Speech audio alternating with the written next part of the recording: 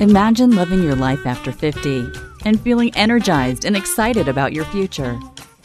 Welcome to the Women in the Middle podcast, the podcast for women who are ready to figure out what they want and create the life they deserve. Here's your host and Master Certified Life Coach, Susie Rosenstein.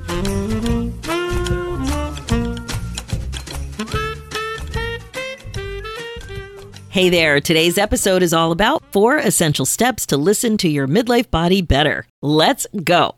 Welcome back to the podcast, Women in the Middle, with over 1 million downloads and counting. This blows me away every time I think about it. So good. I'm your host, Susie Rosenstein, your Master Certified Coach and Midlife Mentor, and I am so glad to be here with you again. Seriously, I really am. And so if you're new or if you're a regular, I'm just thrilled that somehow the podcast universe brought us together. So the topic I want to coach you on today is the concept of listening to your midlife body better.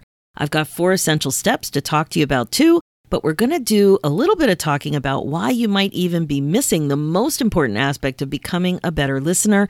And if you're anything like me, it might surprise you. So we are going in.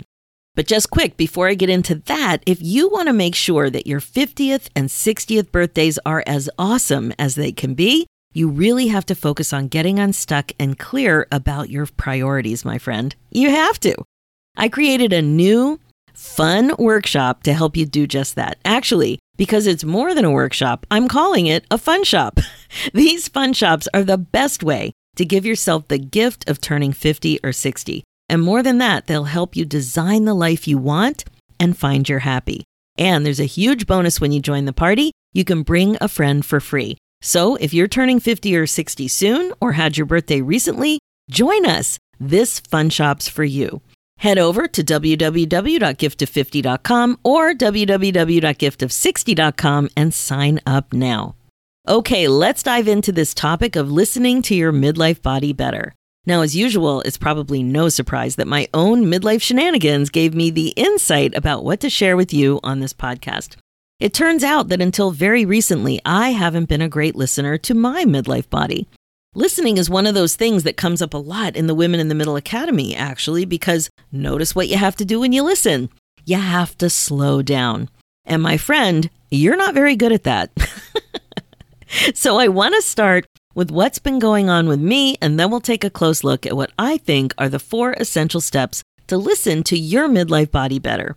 Okay. Fair warning, there might be a little TMI here and there in this episode, but I think it's important enough to share. So I hope that you agree. In the last year, I've discovered that I have something going on with dairy. Now, I have never had any food issues, allergies, or sensitivities, but now there's definitely something going on. After my body started screaming at me, or here's where the TMI comes into play, creating a digestive problem that bordered on an embarrassing explosion, it was absolutely impossible to miss. So sorry about that, but I think you get it.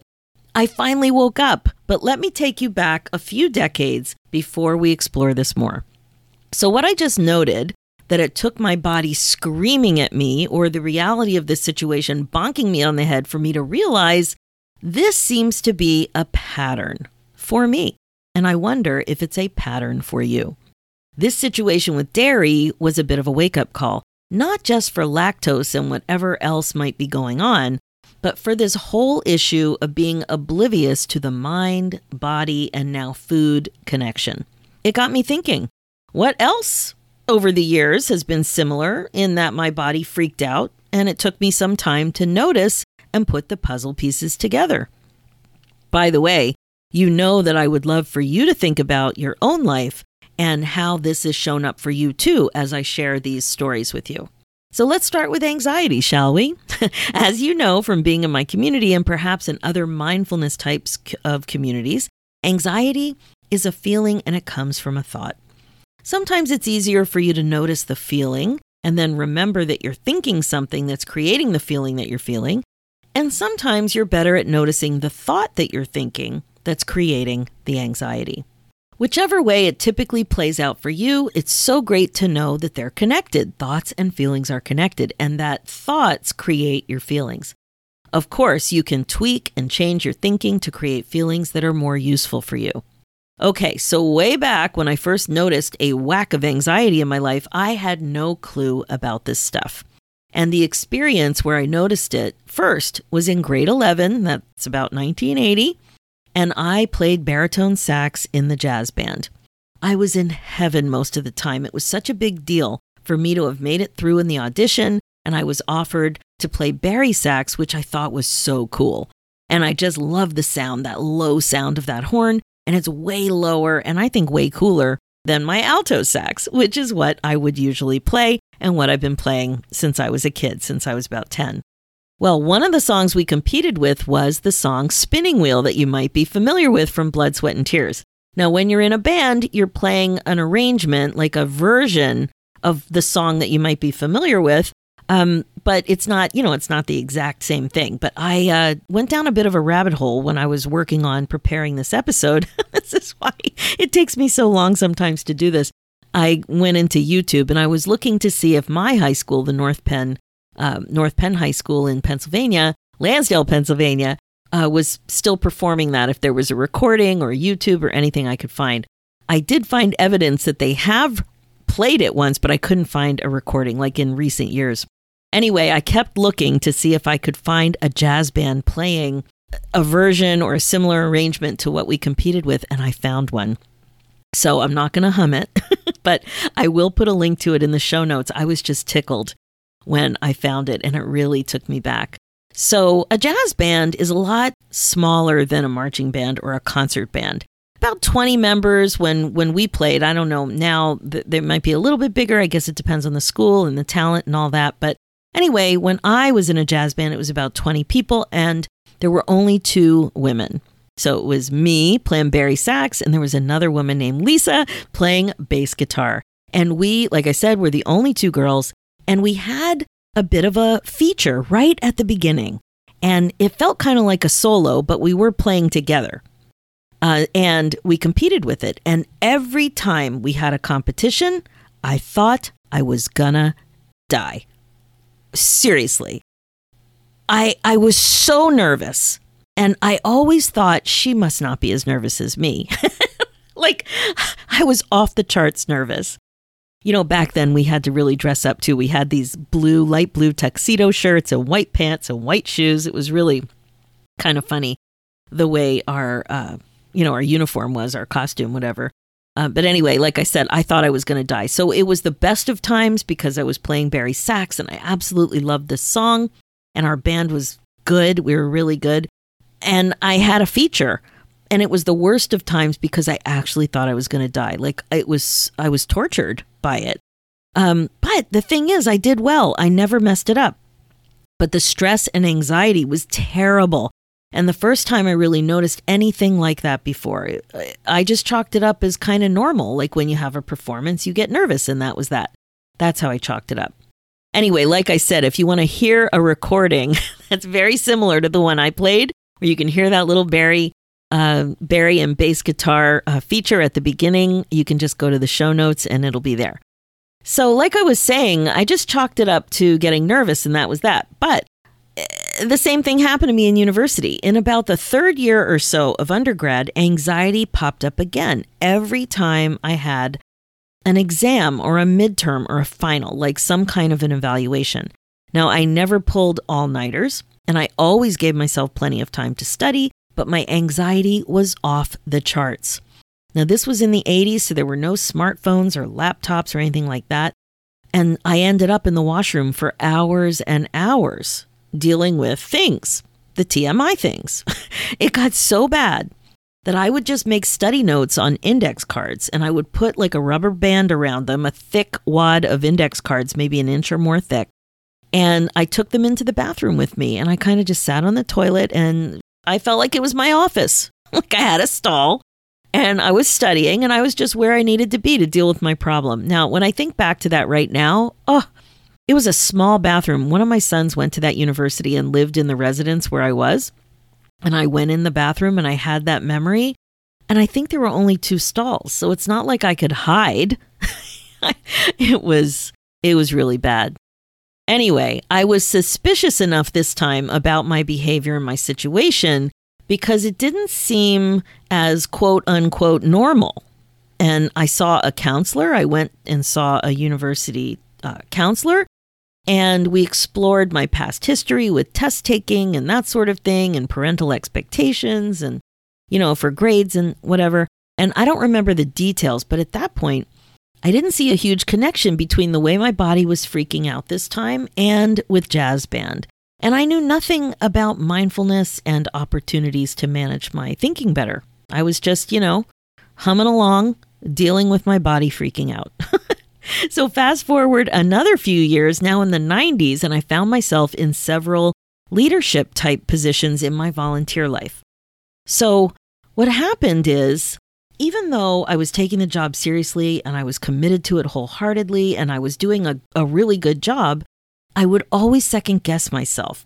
I would always question if I'd accidentally breached some aspect of the confidentiality somewhere, somehow. Like serious mind drama, I would go into massive spins and thought loops and worst case scenarios, creating a ton of anxiety. Yet every time I would check with a trusted confidant, a colleague, no such thing had happened. I hadn't done anything wrong, no bad effects.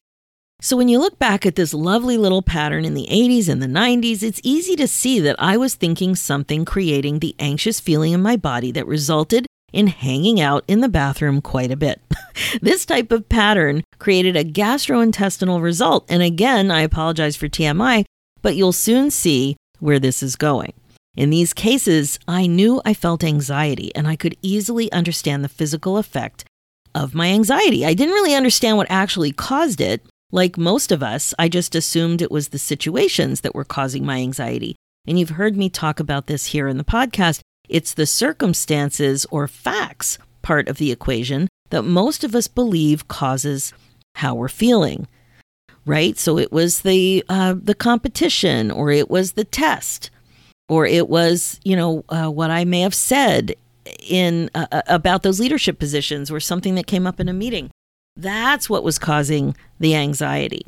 But the other thing we know about all of this is that the circumstances or facts that I just mentioned, the situation in these cases, that is neutral. And what that means is that the events themselves, the spinning wheel solo, the exams in university, fear of doing something stupid in a leadership position that would result in a negative consequence, something like that. And it is a pretty common human emotion rearing its ugly head. And as my band director, Fred, used to say, stinking up the joint. Really stinking up the joint. There's a long-term pattern going on here. Again, I didn't get all of this in context back then. I was listening to my body like a tree, not a forest. And we all know what happens when a tree falls in the forest. Okay, so that's one scenario of listening to your body. And it's my experience. But there's another aspect to this that I want you to think about too. This is a little different. It's when your body is telling you something in terms of a physical sensation rather than an emotional feeling. Are you listening to this type of a signal? Is it easier for you to connect with, or are you just as oblivious to the context of what's going on? Again, the reason I'm coaching you about this today is because of the extent to which I was oblivious when I put everything I'm sharing with you right now into context. I can see that there was a lot of thought errors and mind-body disconnection going on. I've had 2 significant physical sensations over the past 10 years where this was the case for me. And so I'm really curious what you have to say about this when you reflect on all this kind of stuff and how it's playing out for you. So the first physical sensation I want to bring up is tennis elbow. Yes, I was loving tennis. It was a new sport for me. I fell in love with it in high school, but never took lessons or played consistently. And then in my late 40s, early 50s, I was like, hey, I always loved tennis. Why not take it more seriously? So I joined a tennis club and I started taking lessons. I wore my orthotics and my tennis sneakers. I got a new racket and I was ready to go. Sure enough, it wasn't long before I developed tennis elbow. And I was so bummed. I was like, come on, I finally found an exercise I liked, and now I'm having a problem. And then something strange happened. I just decided I wasn't going to let it get me down or stop me. I got a brace, and I continued.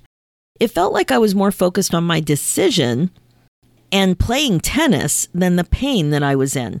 I didn't go to the doctor. I didn't get a second opinion. I know it's not complex with tennis elbow. I don't know. Maybe it is. I really don't know anything about tennis elbow except what I did to handle it. I just kept playing. Now, I suppose I could look at it as the power of my thinking creating the result that I was getting because I sure felt determined. I really did. But now in hindsight, I think I probably should have looked at the whole situation in a greater context. Like, here I am, a non-exerciser who started to do vigorous exercise. Like, seriously, tennis is like running on concrete with risks of falling. Or I'm a tennis player, a new, inexperienced tennis player who's about 50 years old. Maybe I should talk to a physio or a doctor or something. I just treated it. I was just so determined to play that I can't even think of another time that I processed stuff exactly like that. There was a major disconnect there. And then something really big happened in the last year, something that has me really curious about my behavior over the years. And I mentioned it at the beginning. After more than 50 years of never having any food sensitivities or allergies, I have now developed some kind of a dairy problem, or at least a lactose problem. I wonder how long things have been amiss with lactose. With the state of my disconnection and obliviousness, I really don't know. But last year, I had a bowl of cereal, which is rare, and soon after, I had a gastro problem, and I didn't put anything together. Then we had this box of cereal sitting around, so a few weeks later, I had another bowl of cereal, and then a second one in that same sitting, and my body started screaming at me, wondering what my problem was. Apparently, I needed stronger clues, and I couldn't miss this one. It was massive. So I'm like, oh, okay, I get it. I think I may have some sort of a food sensitivity to dairy or lactose or something. And now I know it's common in midlife post-menopause, but wow, I was so out of touch. I have so many friends who are so in touch. And it was like I got whacked on the head. I got a big bonk. It was like, hello. It really got me thinking, what other food sensitivities, correlations, maybe even cause and effect situations are going on in my life that I'm missing the boat on? And then I couldn't help but think about something else that's related to not completely listening to your body, something you might be familiar with. It came up right away as I've started to be curious about this. It's when you overeat. Now, nothing extreme, but just eating past the point of when you're actually satisfied. You might even think to yourself, oh, maybe I had enough or I'm not really hungry. This is something I've been aware of now more and more. Being more guided by what you're eating or finishing what's on your plate instead of listening to your body enough to notice when you're actually satisfied. So I have a kid who was offered a piece of cake once and he said, I'm not hungry. And I was like, wow, you're not hungry and you're not going to have that piece of cake? Thinking I would at least have a bite. And this happened, in the last couple of years. So again, as I'm being curious and putting things together and looking for things that happened in the past, trying to understand what's going on with me, it was really easy to find a lot of these things. And I think you will have the same experience. I've given you lots of examples now, and there's, you can look for the same clues. This is something that I've been aware of more and more. So there you have it. A walk through some examples and some embarrassing examples from my life where I've noticed that I wasn't listening to my body as much or as well as I could have. I didn't have the whole context. So there's a lot more to look at related to the whole mind-body connection. Like, again, to prepare for this episode, I did my share of surfing around. And it's a massive amount of things that you can look at and consider, far beyond the scope of this episode and probably the podcast. Maybe I'll have a guest about it.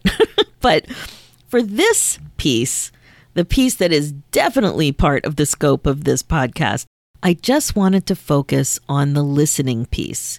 You deciding on purpose to listen to your body. So are you the listening type? Let's just start there. Are you cool with whispers? Or does your body need to actually yell at you to get your attention. I guess you could say that my lactose problem really helped me connect back with my body and listen better and harder. Kind of like hearing aids, actually. So I wanted to share what I've learned with you so that you can also listen to your midlife body better than you have been. So here are 4 essential steps to become a better midlife body listener. Step number 1 is awareness. You actually have to increase your awareness of the importance of listening to your body like this, right? So you just have to even start there. Literally tune in to what you're physically feeling. Let your curiosity notice other things that might be going on to help you add to the context of your understanding. How aware are you about your body and what she's saying to you? Are you prepped to hear it? It's kind of like you're setting up the foundation, and the foundation is awareness that listening to your body is important. Step number 2 is trust. Trust that your body is wise and has important things to share with you. Physical sensations could be signs to help you fuel yourself better, nourish yourself better, and basically be better. Trust is another way to set up your foundation of committing to and listening and to connect better. This totally came up for me with the anxiety during all those years, and I just think, what would it have been like for me to understand all of it better and in context? Step number 3, pause. You have to pause to notice thoughts, feelings, and sensations. Your physical sensations are one thing, but what you think about them is another. Are you going to minimize what your body is telling you because you're thinking that you want to power through and play tennis, which makes you feel determined, and then you blow through the pain? Is that what you want? See what I mean? You have to slow down and notice more. Do you think you're too busy to slow down? Are you really just rushing through and you don't even, want to slow down because you think you don't have the time? How many times did I miss what my body was telling me about dairy? I bet a few more than I noticed. Give yourself the time to listen better and connect the dots if necessary. And step number 4, game plan. You need a game plan for decision making and next steps. You have to appreciate that some things your body tells you might be serious. Some things might be not. But you need to understand what's going on, right? Even if it's not a serious thing, it needs to be understood. How do you even define serious? Are you taking your age into context? Do you ignore stuff when you don't know what professional to talk to about it? Do you know how to find the professionals you need? Are you connected that way? You don't need all the answers now, of course, but thinking it through a bit more, it can hurt, especially in midlife. Now, I found a great overview article in WebMD that I'll link to in the show notes. It reviews all kinds of things, including rest, burnout, when you don't know if it's like something you're feeling is aging, or are you injured, or are you just sore? Is it something? Is it not something? Has your appetite changed? That kind of stuff. All kinds of other things that you might get confused about if you take the time to notice. You have to notice first and then have thoughts about it. So this article will just help you navigate how to decide what to do with body information and clues. Now, it's not a deep article, but it's something to just set the context for you. You don't know what you don't know, but it's even harder when you aren't listening and using what your body is trying to tell you. So those are the 4 essential steps to listen to your midlife body better: awareness, trust, pause, and game plan. It's a huge topic, but this is a great start to you cranking up the volume and interest in what your amazing body has to say to you. If you aren't listening, nobody is, right? Okay, that's what I have for you. That's it for this episode. As you know, my focus as your midlife coach is to help you get unstuck, clear, and excited about your life again. If you want to get unstuck faster, there's no better mechanism, no better way when you know you're meant for more like this, to move forward with a community of women just like you. I know what you're thinking. I don't know what my passion is. I know I'm meant for more. I'm so stuck. I'm running out of time. I've been there. I get it. I would love to be able to help you find that thing you're looking for. I want to invite you to check out the Women in the Middle Academy. It's my 6-month coaching program where you get all the support you need to apply what you're learning here in the podcast. But more importantly, you get clear about what you want so you don't have regrets. Don't waste another second feeling stuck. Book your momentum call and we'll have a quick chat. Head over to www.womeninthemiddleacademy.com. For show notes and links, head over to www.susierosenstein.com and click the podcast tab and look for episode 261. Thanks so much for listening. It's time for you to put yourself first, one thought at a time. I'm Susie Rosenstein, and I'll talk to you next week.